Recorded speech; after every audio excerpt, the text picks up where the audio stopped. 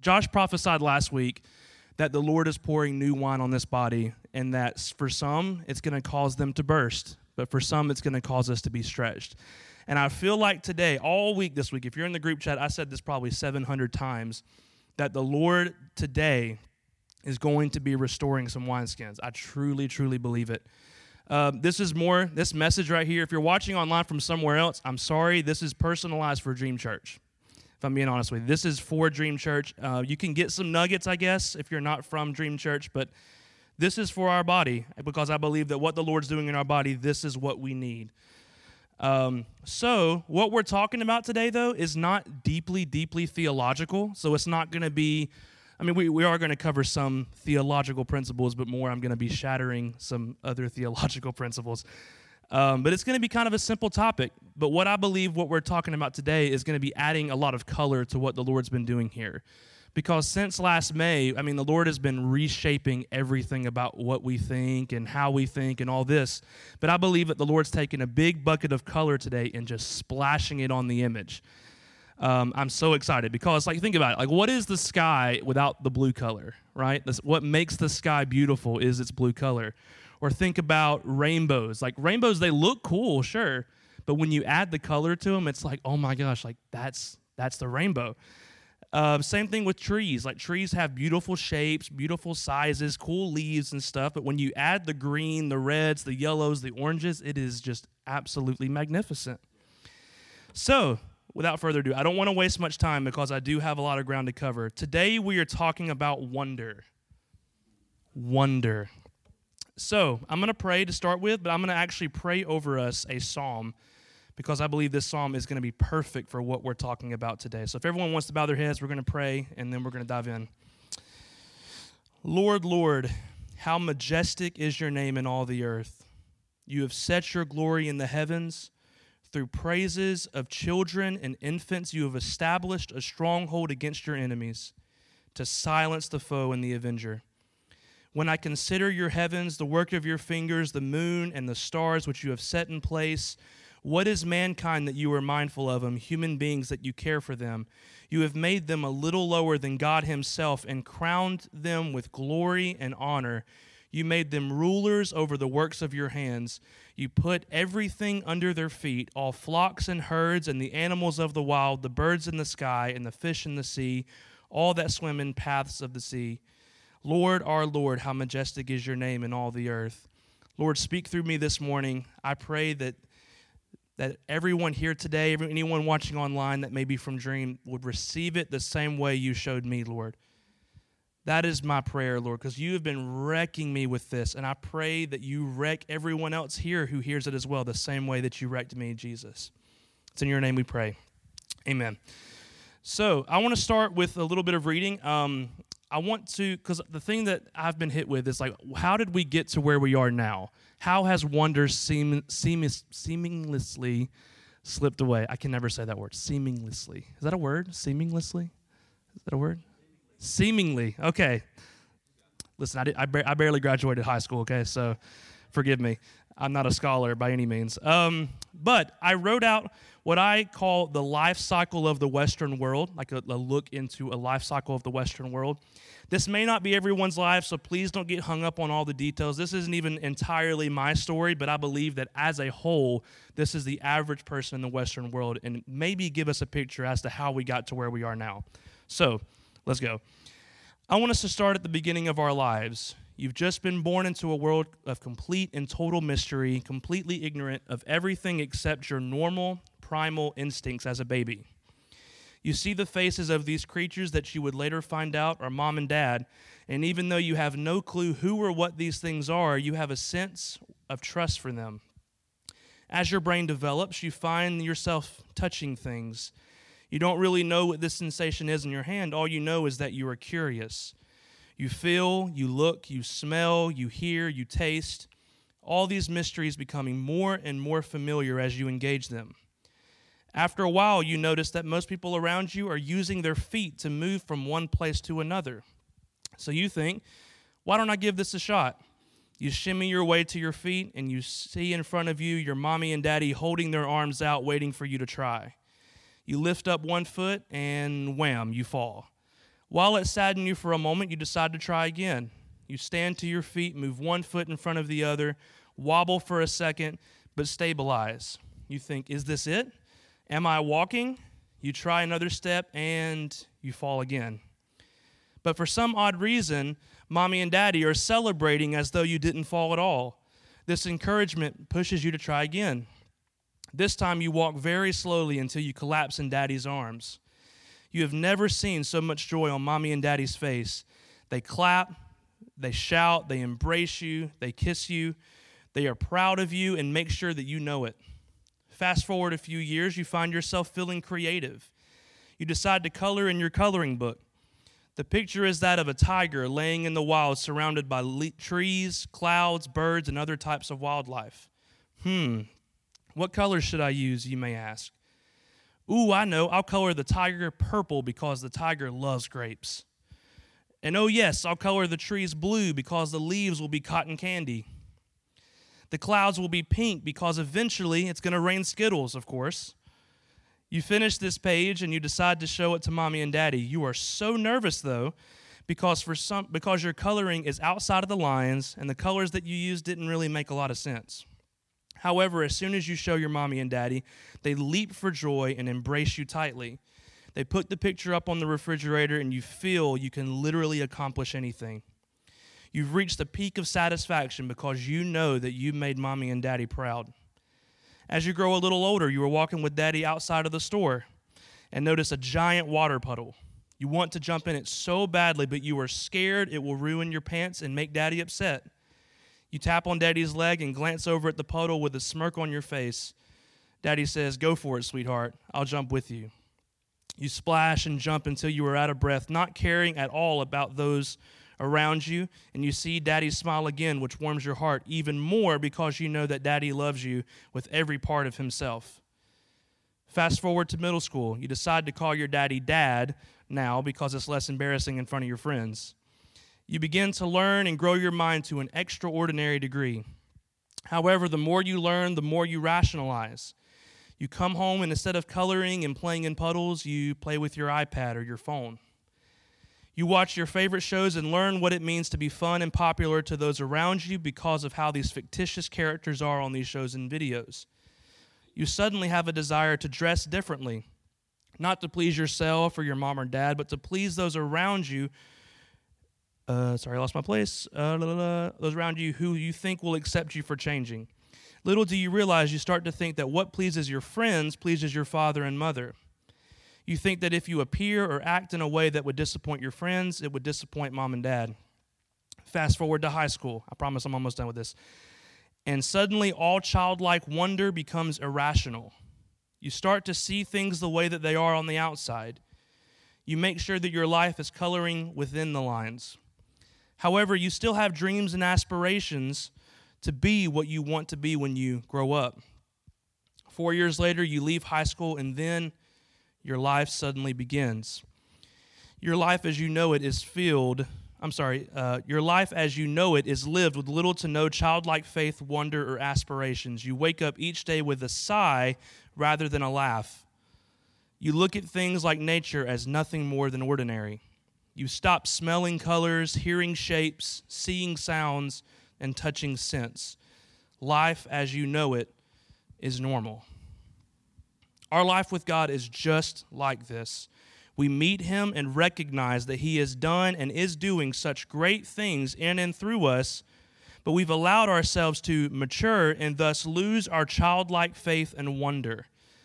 But little do we realize that wonder itself, without losing that wonder, is what produced apathy in our lives.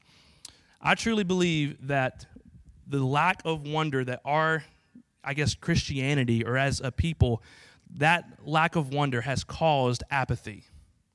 I think that when you remove wonder from the picture, all you get is a basic, boring Christian life where you live every single day thinking, okay, if I just check this box, then I've done everything I needed to do. But you have no wonder, no childlike excitement and faith for God. And so today, I want to talk about what's happened with that and how we can restore that ultimately. So, what has happened? Why do we no longer have wonder, and why has it dwindled away as we've gotten older? Maybe it's circumstance. I know for me, our family, if you were here yesterday, you heard a little bit about our story, but my family went through some pretty difficult time from around, I would say 2013 to 2015 is where it was like at its peak. And I'm going to be honest with you, during that time, we lost a lot of our wonder. It was hard to look at God and be like, oh my gosh, God, I am so excited for what you have for me today, when everything else around you seems to be crumbling. So maybe for some of us, whether you're going through it now or whether you've been through it, that wonder was attached to your circumstance. And so when the circumstance came and went, so did your wonder.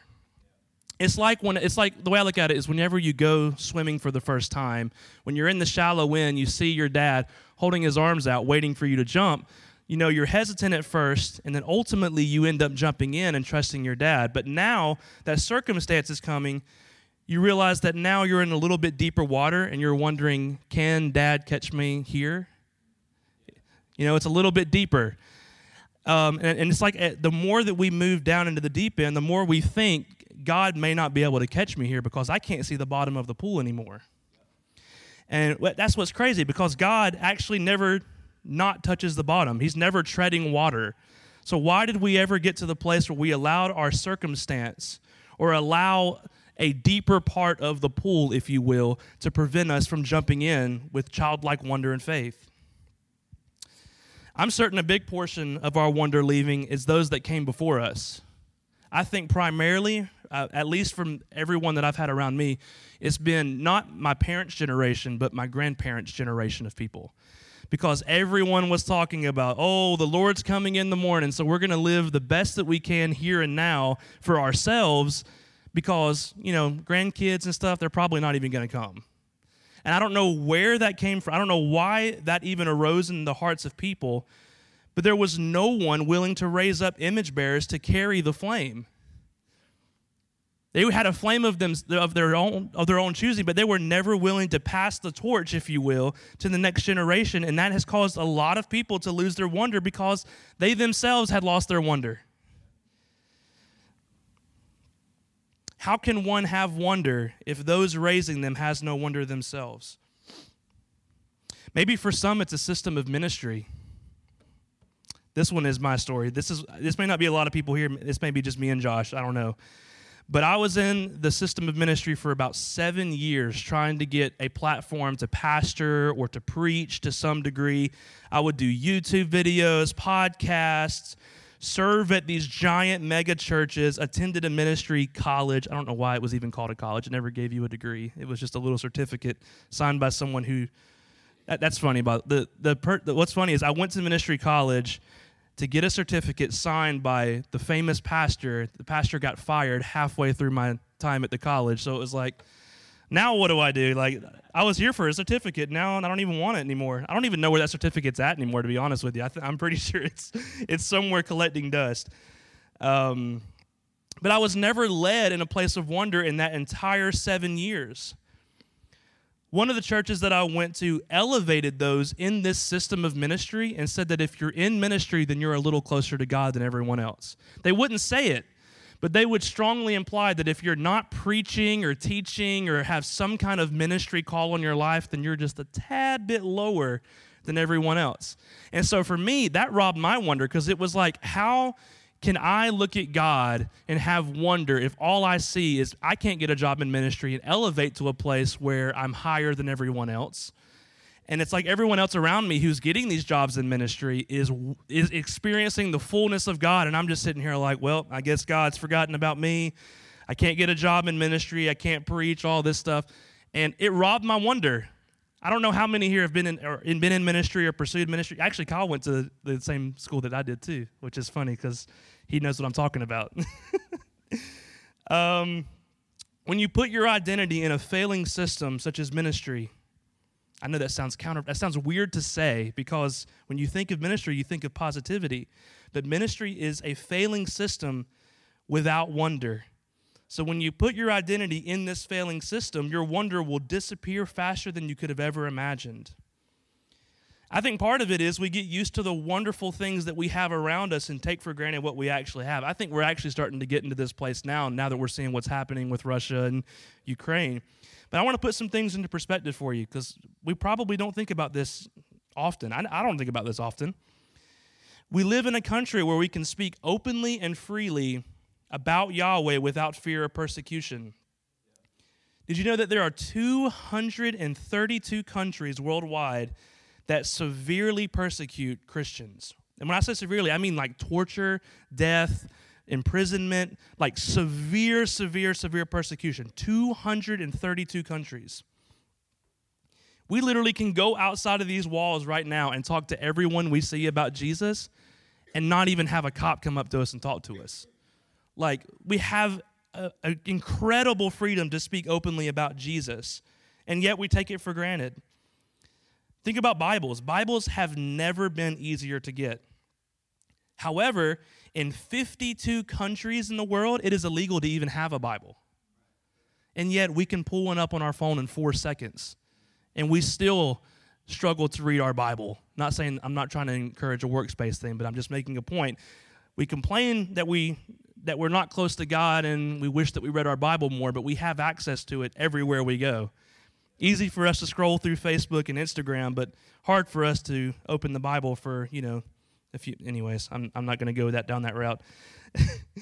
In the time of Jesus, think about this. In the time of Jesus, bits and pieces of the written text were spread out throughout the tribes of Israel in the synagogue. So not even Jesus himself had complete and full access to the text.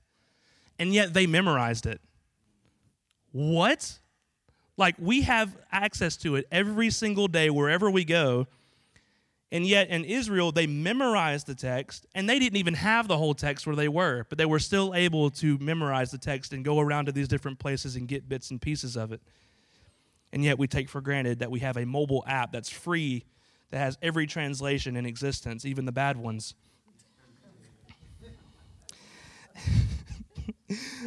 We live in a country where we are blessed with everything we need. Think about this.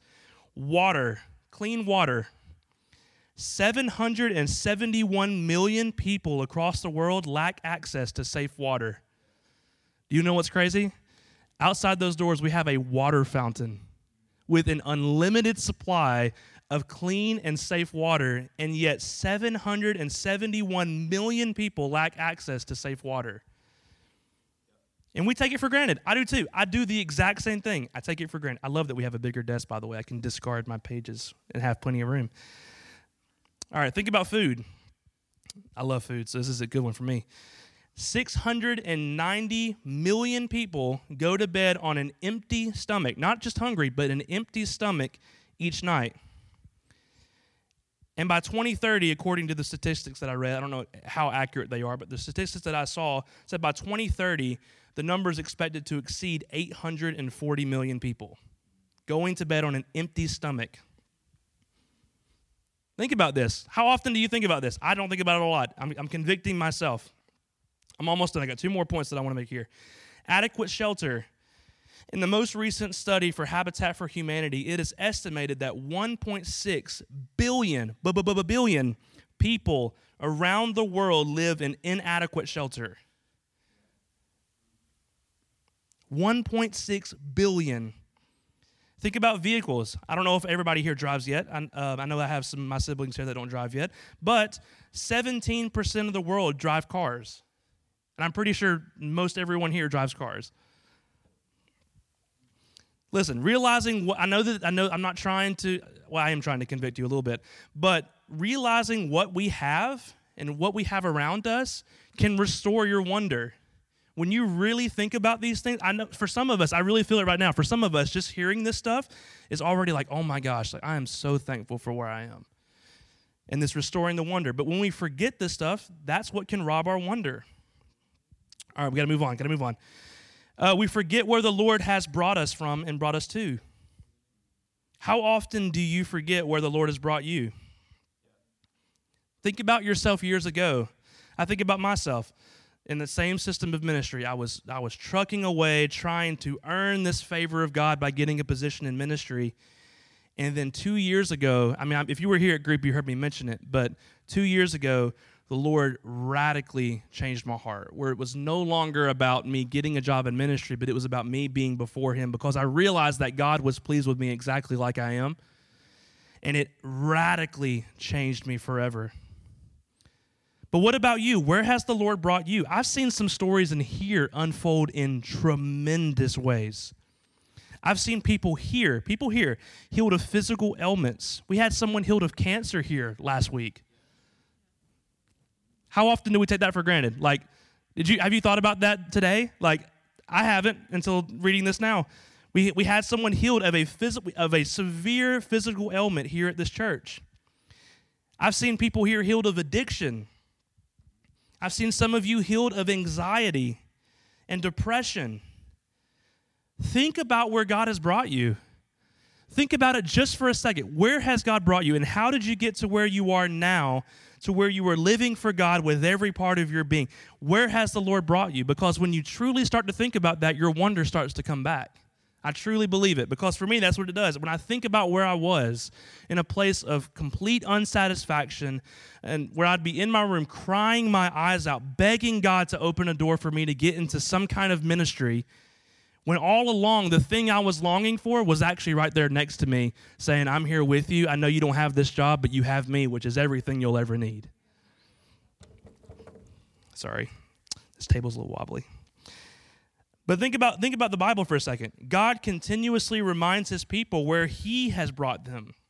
Not only that, he puts things in place so that people never forget. Think about creation. God created the Sabbath to remind all of creation that God is a God who knows how to say enough and rest in completed work. He created Sabbath so that we remember to rest. Think about Adam and Eve. Although they messed up, the tree of the knowledge of good and evil was there to remind them that they have the ability to say no to animal appetite and say yes to the tree of life. If you ever wanted to know why, that's the question that I get asked all the time. Why does God put the tree of knowledge of good and evil, and why didn't God just have the tree of life? The reason being is that what separates image bearers from other creatures is we have the ability to say no. Think about a bear for a second. If a hungry bear runs in this room, is it going to be looking at everything around us saying, what is actually edible? Or is it going to maul everything you see? It'll eat this paper, it'll eat my water bottle, it'll eat this table, it'll eat this speaker. It'll eat everything. Everything. But for us, we have the ability to say no to animal appetites. And that's what this tree was there to remind them is, yes, this tree here, you shouldn't eat of this tree, but I'm leaving it here so that you can see it and remember that you are different than everybody else. You're different than the beast. That's why the beast that comes in the garden that tries to tempt Adam and Eve, it's a beast. And the reason that they fall into it is they start to take advice from a beast who doesn't have what they have. A beast that has that animal appetite that says, oh, you're hungry, just eat of this. When in reality, God put it there not to be consumed, but to remind them of who they are. Think about Noah. Noah was given the bow and the clouds to remind all of those after him that God is a God who knows how to stop destroying. Think about Abraham. Abraham was shown the star in the sky to remind him of how his descendants will be as numerous as them. Think about Jacob. I love the story of Jacob. Think about Jacob. Jacob's hip was forcibly popped out of socket to remind him that not only was his name changed to fighter of God, but that his walk was different because he wrestled with God. You ever thought about that? If you read the story of Jacob and see his hip popped out of socket, think about how the rest of that story, he is walking with a limp now. And that limp was there to remind him that he wrestled with God, and the Bible says that he won. All right. I'm going to need some amening in here. I'm Pentecostal. I grew up Pentecostal, so I'm going to need some shouting, some amens, some yelling in tongues. That would actually happen, by the way. I promise. They'd be preaching and, Moses was given instruction on Mount Sinai on how to celebrate and feast over the things that the Lord did for them. The feasts were created to remind Israel that Yahweh was the God who brought them out of Egypt. All these feasts that they have were all to remember. Think about communion too. I'm jumping ahead of myself, but think about communion. When Jesus says, take and eat, Do this in remembrance of me. King David wrote psalms to the Lord, praising God for not only who he is, but reminding himself of what God has done. I can't pronounce his name. Excuse my pronunciation of this. But Hilkiah, the priest, finds the law and gives it to Shaphan, the secretary, and he brings it to King Josiah after being lost and reads it to him to remind him and all of Israel of who they are and what they are supposed to do as kingdom of priests. Nehemiah rebuilt the wall to remind the people of Israel where the Lord brought them to and how he is their protector. Jesus himself shows up on the scene and shows not only the people of God who he is, but also the people of the world who he has always been. He was the perfect sign that God had remembered his covenant promised all the way back in Genesis 3. Paul reminds us to remember the faith of Abraham and how that same faith justifies us. The Bible is very passionate about people remembering things. I mean, every single story, God is either creating something to remind them or reminding them through the story that I am the God. Every single time God introduces himself, I am the God of Abraham, Isaac, and Jacob who brought you out of Egypt. Everywhere. God reminds them of who he is. The Bible is so passionate about it. So why have we allowed ourselves to forget where the Lord has brought us? That when we encounter God, why is it that we suddenly forget, oh, this is the God who brought me out of my slavery? We forget. Let's not forget where God has brought us. Otherwise, our wonder will be bankrupt. When I look back over the few years of the people that I've seen here or other places that I'm well acquainted with, I see that wonder has made its way to the back of the room. It's not even talked about anymore, let alone lived. I remember one church that I had in high school, end of middle school into high school, where we would show up to service. The service started at 7. We'd show up at 5:30 every single week, and we would just pray. We'd go into another room where nobody saw us, put on some worship music, and we would pray and weep under the power of the Holy Spirit. And then after the service was over, we would stay after service for an extra hour just to get a little bit more of what God's been doing in the service. But now, over time, that church lost little by little the wonder that it had. I see it now on social media and different things like that, because now that church is focused on church growth and building a social media presence. It makes me want to puke. It's absolutely disgusting, because who cares if your church has 2,000 followers if the people who are attending are spiritually apathetic? Who cares? Who cares how many people go to your church if everyone who goes there is a mile wide but an inch deep? It's pathetic. It is pathetic. I'm sorry. It is crazy to me that you can be so in tune with what God is doing and then trade that for something that is temporary. You be so immersed in what God is doing in and through you, and suddenly you're like, well, why don't we just use this to build a platform for ourselves, instead of letting other people just come and see the flame and then get immersed in it themselves.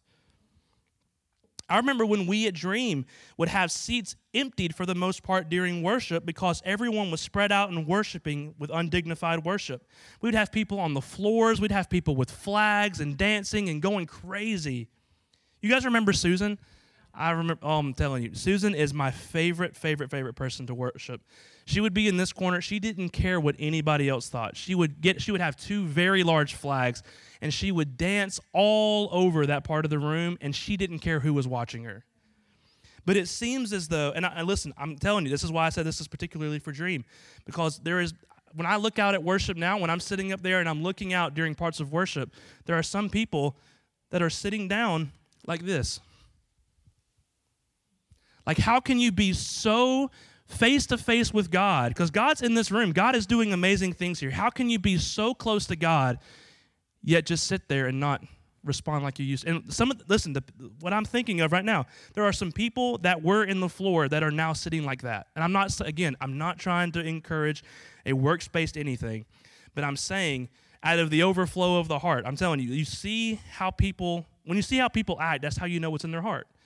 And so when I see people that are sitting there and just like sitting there, they're yawning, they're in worship, it's like, bro, like, I remember when you were so on fire for God, and yet that has just dwindled away. I remember when we would schedule nights of worship at people's houses and worship bonfires, like not because we had to, but just because we wanted to. I remember hearing stories about how people would take time out of their week to meet up and go out and pray for everyone they came in contact with and just be led by the Spirit. Listen, again, I want to make sure that this is not coming off the wrong way. I'm not trying to encourage a works-based religion by any means, but I am encouraging a wonder that is so deep and so immersed in Him that it produces good works without effort. So think about it this way. I don't worship because it's a good work. I worship because I'm so fascinated with Yahweh that the only response I have is worship. Think about tithing. I don't tithe because it's a good work. I tithe because I'm so in love with God and what He's doing that I can't help but give Him everything I have. Think about giving to the needy. I don't give to the needy because it's a good work or I'm going to get any kind of fame or check off a spiritual box. I give to the needy because I'm so fascinated with God and His creation that I don't want to see any other image bearer suffer. Think about evangelism. That word has such a negative connotation now. But I don't tell people about Jesus because it's a good work. I tell people about Jesus because I can't help but tell people about the person I'm fascinated with. You see the difference? It's not that we're doing good works to have some spiritual checkbox checked or to please God, but we work because God is already pleased with us. Good works are the evidence of wonder. Why? Because true good works come out of the overflow of a fascinated heart.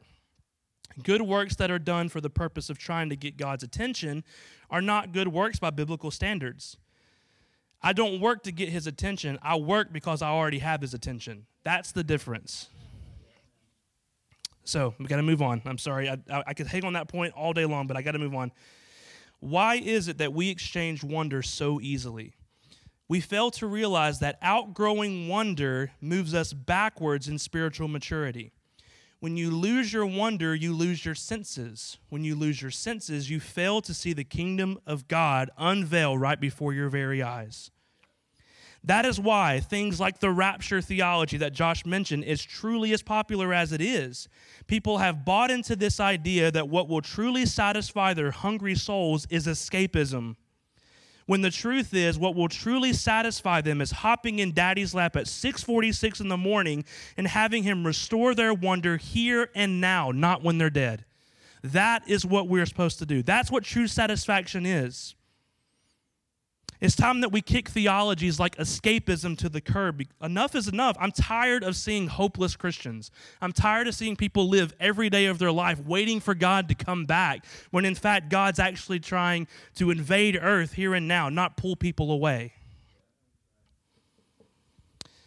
There is no satisfaction in a belief system that says, when He shows up in the morning, I'll finally be home and satisfied because I finally see Him face to face and all the evil around me is no more. But what happens when He doesn't show up in the morning? I don't know about you, but I am like David when he says, "The Lord is my light and my salvation. Whom shall I fear? The Lord is the stronghold of my life. Of whom shall I be afraid? When the wicked advance against me to devour me, it is my enemies and my foes who will stumble and fall. Though an army besiege me, my heart will not fear. Though war break out against me, even then I will be confident. One thing I ask from the Lord, this only do I seek, that I may dwell in the house of the Lord all the days of my life, to gaze on the beauty of the Lord and seek Him in His temple. For in the day of trouble He will keep me safe in His dwelling. He will hide me in the shelter of His sacred tent. He will set me high upon a rock. Then my head will be exalted above the enemies who surround me. At His sacred tent I will sacrifice with shouts of joy. I will sing and make music to the Lord." That is what our calling, if you ever wanted to know what your calling is, that's what it is. It's not leaving. It's being so engulfed with Him here that it doesn't matter what comes against you, you stand strong because He's on your side. You know what's funny? So many people are waiting to get out, but I bet, listen, you guys are welcome to be so excited about leaving, because as you're leaving, God's going to be working His way in. You're going to pass God on your way out because God's on His way here. He's not trying to pull us away. He's trying to merge heaven and earth here and now. So if you want to leave and escape, go for it, but I'm here where God's going to be. This is what life has always meant to be. Not a place to sit and dwell in our sadness, but a place where we see the knowledge of the glory of the Lord cover the earth as the waters cover the sea. We are here as ambassadors of heaven to proclaim that the year of the Lord has come and heaven is here. For a few, this is why your wonder has dissipated. You've been hoping for escape when God has actually called you to dwell. Maybe instead of hoping for earth to get to heaven, you bring heaven itself to earth. That is what Jesus preached. What did he say? Repent, for the kingdom of heaven is at hand. What does that mean? It's at hand. Heaven isn't so far. If heaven was so far away, Jesus would have said, repent, for the kingdom of heaven is 1,000,000 miles away. It's not what he said. Repent, for the kingdom of heaven is at hand. So where did that theology even come from, that God's trying to pull us away when Jesus has said it's here? All right, that's one theology. I need to shut down one more. We're having fun here, right? Amen? All right, another theology that has robbed the wonder of believers. I'm going to make so many people mad with this because I used to be in this myself, and a lot of friends who may be watching this that heard I was speaking that also believe this, and I'm going to make you so mad. I'm sorry. But we have to shut down Calvinism and Reformed theology, okay? So we're going to look at their theological structure. I really want to hit this because once you actually see this, you begin to see how just honestly terrible, but also how destructive it can be. So let's go through it. They go through a thing called TULIP, T-U-L-I-P. We're going to go one by one, and I'm going to show you this because I want you to see why we preach so much against this. T, total depravity. I believe this is the quickest way to lose your wonder. When you think that you are nothing more than the gum on the bottom of God's shoe, you have no reason or drive to wonder. Who can imagine the goodness of God when all you think about is, woe is me, for I am nothing but a pile of snow-covered dung. A pastor actually called us a pile of snow-covered dung, by the way. That's an actual thing. But listen. Not even sin itself can change the way Yahweh feels about you. Yes, God banished Adam and Eve from the garden to prevent them from living forever under the curse of this knowledge of good and evil. However, God left the garden with them and stayed with them. It never says that God sent them out and then was just staying in the garden himself. God left with them. We see that in Cain and Abel. My question is, did they actually leave the garden if God came with them? Sorry, a different sermon. Got to move on. I want to preach so much on that now. So total depravity, unconditional election. This belief states that God created some to be saved from their natural depravity and others to be bathed in God's eternal wrath. I want to read you a quote. I found this week, and I'm telling you, it was the most disgusting thing I've ever heard someone say about human beings. It's just awful. I'm not going to say who it was. I almost did. I'm not going to say who it was. He said, the moment when you take your first step through the gates of hell, the only thing you will hear is all of creation standing to its feet and applauding and praising God because God has rid the earth of you. That's how not good you are. Is that not the most disgusting thing you've ever heard? I'm very careful to call things heresy now, but that is heresy. That is the definition of being anti-God. I'm going to read it one more time. I want you to feel this. I want to read it. The disgust you feel. It's good if you feel disgust. If you actually feel like, this is right, then we need to pray for you today. The moment when you take your first step through the gates of hell, the only thing you will hear is all of creation standing to its feet and applauding and praising God because God has rid the earth of you. That's how not good you are. I can't even fathom. Like, how do you say that and God just not strike you right there? I'm sorry, but that is just, it's the opposite of God's character. Way I look at it, God created a good earth. He looked at earth and said, this is Tov Mayad, which means very good in Hebrew. So how can we read something like that God called creation very good and then say, yeah, God can't wait to get rid of you? How do we get to that place? That's the opposite of the gospel. Who would even want to sign up for this gospel? One that says you could make it, but the people you love, they may be one of the reprobate, which means that they're one of the people deciding for hell. Sorry, guess we'll just rejoice in their suffering. Who would want to sign up for that? I wouldn't. Call me atheist. I'll be atheist. That's not a God I want to believe in. How can you have any kind of wonder if you think that you may or may not be destined for eternity in a place that apparently is applauding people because they're getting what they're deserved? All right, I'm going to move on. Total depravity, unconditional election, L, limited atonement. This one's a joke. This is the belief that Jesus' death wasn't for all, but only for the elect, mentioned in the U part of this acronym. How can you have a limitless wonder for God if he himself has limits, particularly in the realm of grace? I'm going to shut this down with one Bible verse, and then we're going to just move on, because this is the easiest thing to shut down. Titus 2:11. This is hilarious. Titus 2:11. For the grace of God has appeared that offers salvation to all people. Moving on. There it is, the end. All right, total depravity, unconditional election, limited atonement, irresistible grace. This one's so close, yet so far. This is the belief that the elect that God has chosen are forcibly chosen through a grace that cannot be resisted. Now, here's the problem with this one. The problem with this is that, one, it's irresistible only to the elect. Wouldn't that mean it's actually resistible to the unelect, thus making it resistible grace? Also, God's grace is not something that he just forces on us like robots. It's something that has been applied to all because of Jesus. So yes, grace is irresistible, but that's because it's our identity, not because it's something that God is forcing upon us. So when Jesus died on the cross, grace became our identity. It's not something that he's like, let me just take this grace and just splash it on this person. It's now grace is your name. That's the difference. All right. Total depravity, unconditional election, limited atonement, irresistible grace. Last one, perseverance of the saints.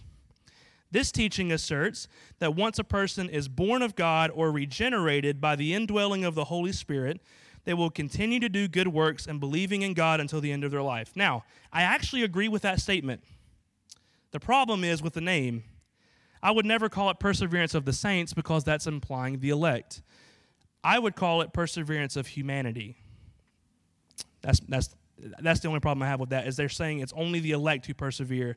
I say Jesus died for all according to Titus 2:11, so it'd be perseverance for humanity. Moving on. Do you see the deep error in this way of thinking? When we look at our relationship with God this way and humanity this way, wonder is nothing more than an anti-cessationalist heresy to our church.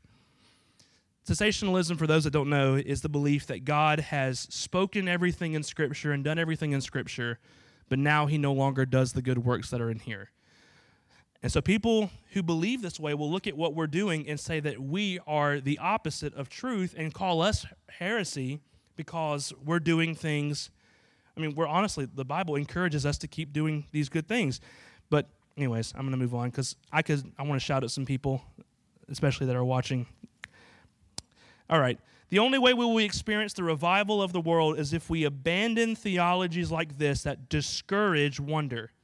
Escapism and this Calvinistic thinking, both, and there's a bunch more that we could go through. Those are just two examples. But anything that is discouraging wonder needs to be kicked to the curb because we have to wake up our wonder. Now, I want to transition for the sake of time to outline some practical steps that we can take and keep our wonder intact and burning.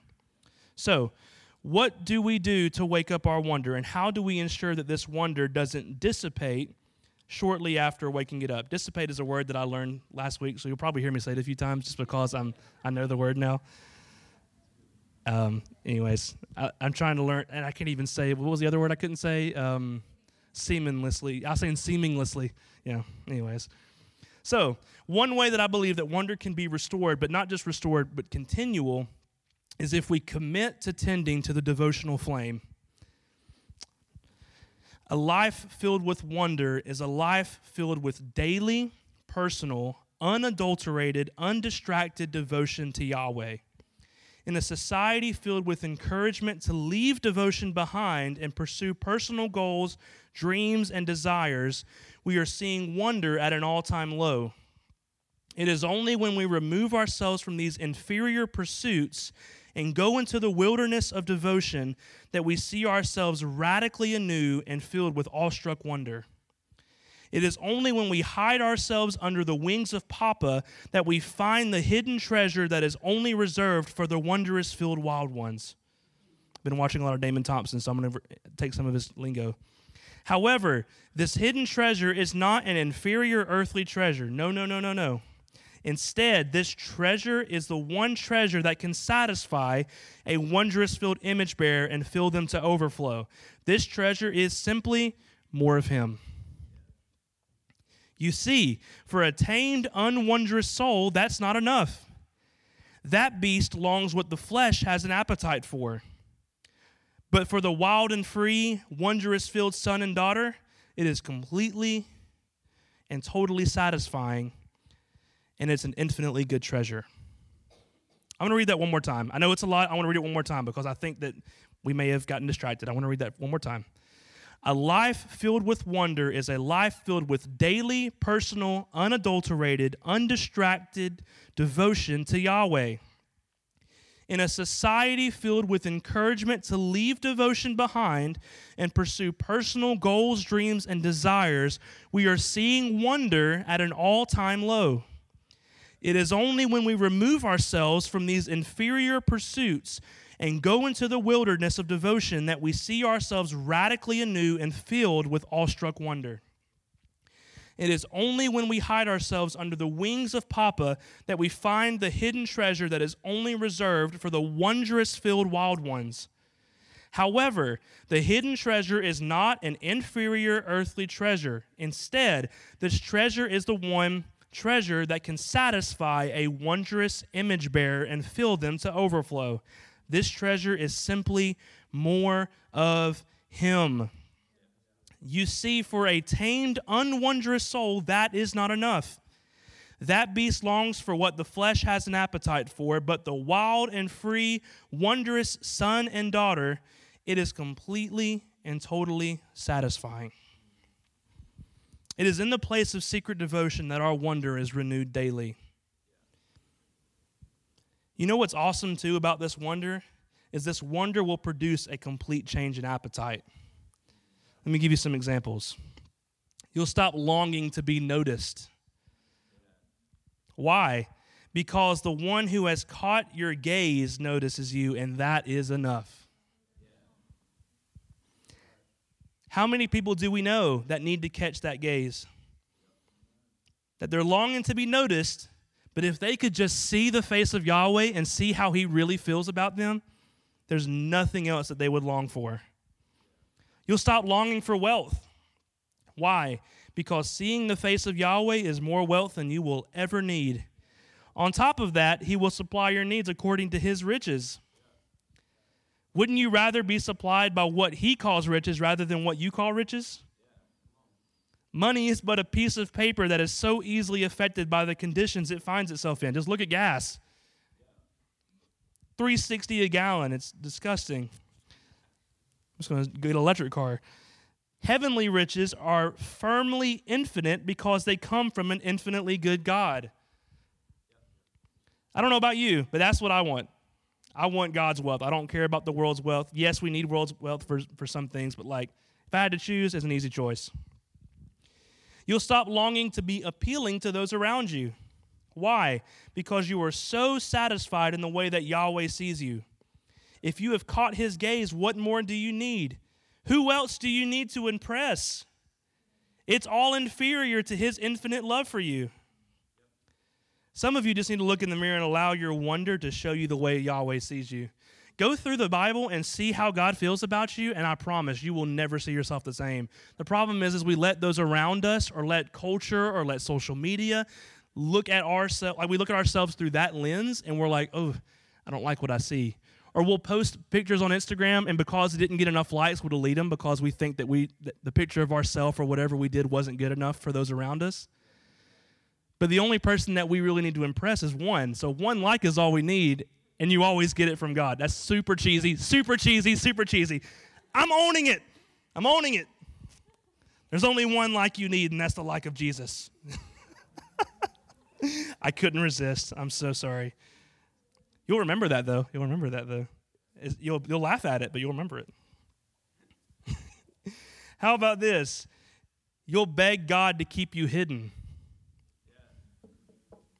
This one hits home for me. How many times do we ask God to reveal us or bring us into our promised land? Damon Thompson, I actually listened to a sermon recently, and he says that calling comes in 3 stages. 1 is prophecy, 2 is process, 3 is promise. Prophecy, process, promise. When you are truly in the place of devotion, you will find that the place of process looks as appetizing as the promise, and you'll beg God to let you stay in the process. So listen, hearing that, you may not understand it, but when you are so engulfed in His presence, you'll understand that if all you can have is the level of God that you're experiencing in the process, you'll say, God, like, I know that a promise is coming, but can I just stay here a little longer? I'm experiencing that right now presently in my life because I've had things prophesied over me, but right now I'm working at a warehouse for CPI Security. Shout out. Promote me, give me more money. I'm satisfied with heavenly riches. Sorry. But I am in the middle of that. But the awesome thing is I have experienced Yahweh in a way that I can never explain with words in the middle of my warehouse while I'm stocking shelves, that I have been begging God, I know what you've prophesied over me, but if I can stay in this warehouse hidden in your wing a little bit longer, I'll have everything I'll need. This is what I want. I'm telling you, even a couple weeks ago, I mentioned this at group, so if you're here, it's his review, but the Lord revived something. Like I was listening to the song Out of Hiding by Stephanie Gretzinger. And there was one part, like the Lord had brought me back home a couple weeks ago, and I was going through a lot of different things, but I'll save that story for another time. But the Lord hit me in such a profound way that I had to, because there were people at the warehouse at the time, I had to run to the restroom, close and lock the door, and I was weeping my eyes out. And I truly believe that if I was in the place that I wanted to be 5-6 years ago, then that would have never happened. That wouldn't have even been heard of. I would have been trying to put together sermons and talking about 16 different ways that you can recover your awestruck wonder, instead of actually living in it and letting the overflow of that pour out on those that I speak to. When you are truly in this place of devotion, you will find that the place of process looks as appetizing as the promise, and you will beg God to let you stay. This is how you know that you are exactly where you need to be. If you are so satisfied in God that you are telling Him to keep you where you are, you know you're exactly where you need to be. But if you are begging God to move you to a new place, yes, I know we have seasons and we always ask God to get us out of difficult times, but I'm saying if you're in the middle of waiting, if you're asking God to continuously remove you from that, then maybe there's something going on in the secret place that needs to be fixed today.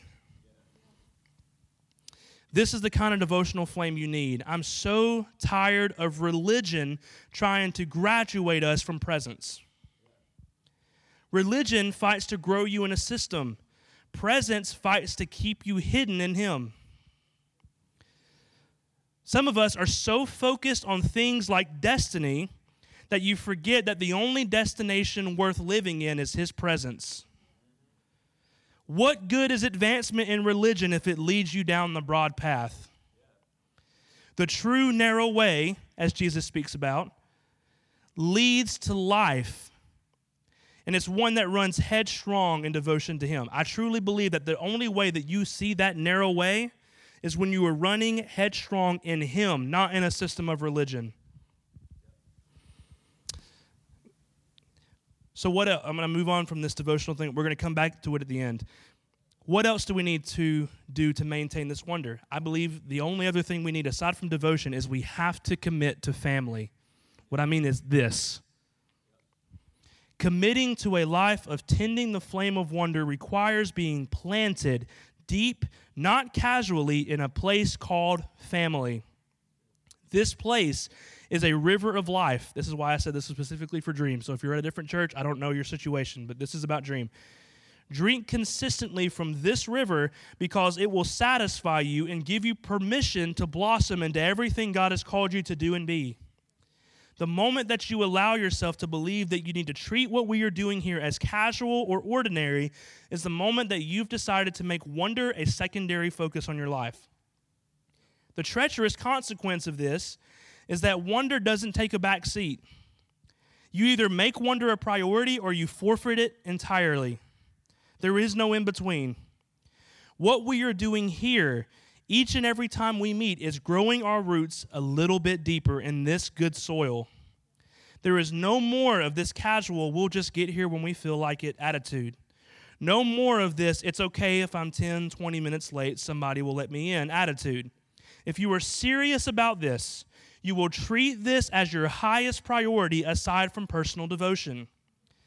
There are people everywhere that come here and say that they wish they had what we have back where they are coming from. They wish that they had what we have. I made the mistake of taking this for granted myself. I left this environment and found myself empty because I was not deeply rooted by the river. Dream Church. It is by God's grace that I am back here and I've let my roots run so deep that there is nothing separating me from this river without taking my life. Let this serve as a warning to those who say yes to being rooted here. The moment you are rooted, you are left without excuse. You have no excuse to keep your life within the box of religion. You have no excuse to be dignified in your worship. You have no excuse to treat this casually. You have the responsibility of growing deep in the good soil by the river and taking on a responsibility that will ruin you for anything inferior. I'm telling you, what we have here is not normal. It's not normal. What we are doing here is infinitely important. We aren't just having church. We are establishing ushers for the kingdom of God on earth as it is in heaven. We aren't just establishing this this mile wide and an inch deep people. We have a small church when it comes to what anybody else would call small. But God is looking at what we're doing here and said, this church is massive. Why? Because we are deeply rooted in the presence of God, and we are here for Him. We're not here to bring people in. We're here to bring anybody that comes in here, we're here to offer them to taste and see that the Lord is good. And then we're here to glorify God and enjoy Him daily. That's actually from somebody who's Reformed, but I'm stealing it because it's actually right. But our life's calling is to live each and every day for the glory of God and enjoy Him daily. Many of us have tasted and seen and will never be the same. Some of you have been coming here for quite some time and have been hesitant to plant yourself. Hear me and hear me good. This is good soil. Don't settle for something inferior. I'm not trying to force you to come to church here, but don't let yourself settle for a bottled up religion when you can be in a family that says, just jump in the river. So many churches are standing by the river and they're bottling up the presence of God and they're selling it for profit, when in reality, we're here and we're just saying, just jump in. Here's something else. We are establishing something that's going to be enjoyed for generations to come. It's not just a spiritual high for us. This is our legacy. We will not settle for something that is just us. The previous generation settled for that, and look what that got us. The next generations aren't going to wrestle with this stuff because it's going to be in their DNA to know nothing else but presence. And that is going to make all the difference in our world. I prophetically see our family and our legacy as the epicenter of hope, healing, and fulfillment for our city. It's been all over me since I've moved here, is that this place, although it is small, there are going to be people who come from everywhere to just taste and see what's going on here. I see us inheriting Columbia. Damon Thompson was actually here, and he prophesied over our church. He said that Columbia will be the hub for all things worship in America. That people will be on their way to Nashville and have to swiftly turn from their path and head east to Columbia because they feel such a pull from the Holy Spirit. But this is only possible if we remain deeply rooted. We have to stop settling for basic church if we want to see this come into fruition. This means being ever present for each other in our city. We got to take this thing seriously. In closing, Josh, you can go ahead and work your way up. I know we've covered a lot of stuff here, but I truly feel like we have some work to do. We do, all of us, including myself. God really wants to restore some wineskins.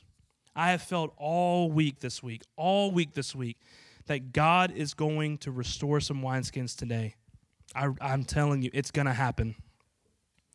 I want to close with two things. First, I want to read from Luke 18. Jesus had something to say about this childlike wonder thing. Luke 18:15 says, people were also bringing babies to Jesus for him to place his hands on them. When the disciples saw this, they rebuked them, but Jesus called the children to him and said, let the little children come to me and do not hinder them, for the kingdom of God belongs to such as these. Truly I tell you, anyone who will not receive the kingdom of God like a little child will never enter it. The way that we're going to inherit this thing is we have to have our wonder restored. And remember the story I read at the beginning, like the cycle of life? We have to get back to the place where we're coloring outside the lines again. Where only thing we long for is Papa's joy and love. I want to read a poem, too, that I found by Mia Bird. I don't even know if it's Christian, but this is exactly what I believe sums up how we should have a heart. All right, it says, what's over there, or let me start over. What's over here? I want to see. What are you hiding? If I climb the tallest tree, what will I see? I am just a child going through my life. Every day is an adventure. There's no such thing as strife. Drawing my green giraffe, not bothering to stay in the lines. Let's look in this treasure chest. I wonder what I'll find. Adventure is everywhere. Curiosity is the key. The sky is the limit. No idea what waits for me. Here comes the notes of sadness, leaving this behind. Growing up and watching people try to destroy, trying to make you stay in the lines. No matter, I don't have to allow, for everyone is a child at heart. It's just up to us to follow. I'm telling you, God wants to do some amazing, amazing, amazing things in and through each and every one of us. But if we allow ourselves to settle for anything less than God's best, and we don't receive this thing with wonder like a child, we could miss so many great things. Josh mentioned this during worship. He said that there's going to be, or I think he mentioned it up here, he said God's about to do some things that our hearts never would have dreamed of. We're not going to be positioned to receive that unless we have a heart of wonder. We're going to miss so much of what God is doing. Like the thing that my dad said, some of us probably sighed like, okay, someone's prophesying that God's going to give us a building. If we had a heart of wonder, our hearts would be like, oh my goodness, yes, I cannot wait. That's it. So I want to close. We're going to do some worship, actually. I'll leave us right here. So we're going to do some worship. I'm not even going to ask everyone can bow their heads if they want to, but I'm not going to ask anyone to raise their hand or anything like that. But I want to ask one question, and you can answer this in your heart. Has your wonder went away? Or even has your wonder went down compared to where it used to be? Have there been times where you've been so infatuated with God and what He's doing that you were on your face weeping your eyes out? Now when you encounter that same God, your heart's like, okay, I guess I'll pray today. Or I guess I'll pray when I need him. But God wants to do something. He wants to blow your mind. But if you don't have a heart of wonder, you're just going to look at that as just a normal, ordinary thing. So I want you to ask yourself today, do I need my wonder restored? Do I need my wonder restored? Do I need my wonder revived? Have I been lacking in the area of personal devotion? Have I been taking God's presence for granted, where I'll go each and every day, and the only time that I'll truly pursue God in devotion is if I have time? Or do you make it your priority because you know that wonder needs to be the forefront of your thought? Maybe you're not deeply rooted anywhere. Let me tell you, I'm telling you from experience, this is good soil. Plant yourself here and see your life radically changed forever by other image bearers who are committing to this devotional and wondrous flame. So I'm going to pray, and then Josh is going to sing some worship, and we're going to take the next few minutes. If you need to spread out, if you need to come to the front, however you need to receive this, do not leave here the same. Do not leave wonder behind when you walk out the door. There used to be an old thing that we would preach about altar calls, saying that when you come to the front, leave whatever you had and only take back with you what you know God wants you to have. And that's what I'm encouraging here.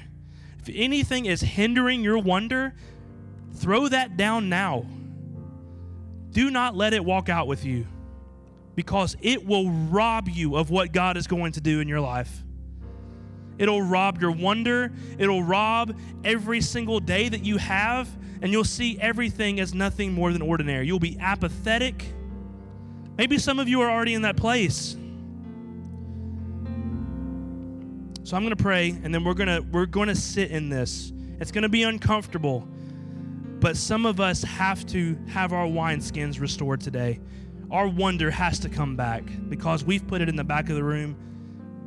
And to be honest, a lot of us, I truly believe a lot of us have been apathetic. We've been just, ugh. God, thank you so much. Lord, I truly believe that what you showed me was said to this body of people. I truly believe it. Lord, you've put me in such a great place. Lord, you have blown my mind. That, Lord, I have seen you in ways that I wish that I could say in words. But, Lord, I am pleading with you. Encounter anyone today that has had their wonder stolen from them. Papa, sweep them up in your arms again. Restore that wonder. Restore that childlikeness. Give some people today to color outside the lines, to see things outside of just ordinary. God, I thank you. And I pray this in your name. Amen.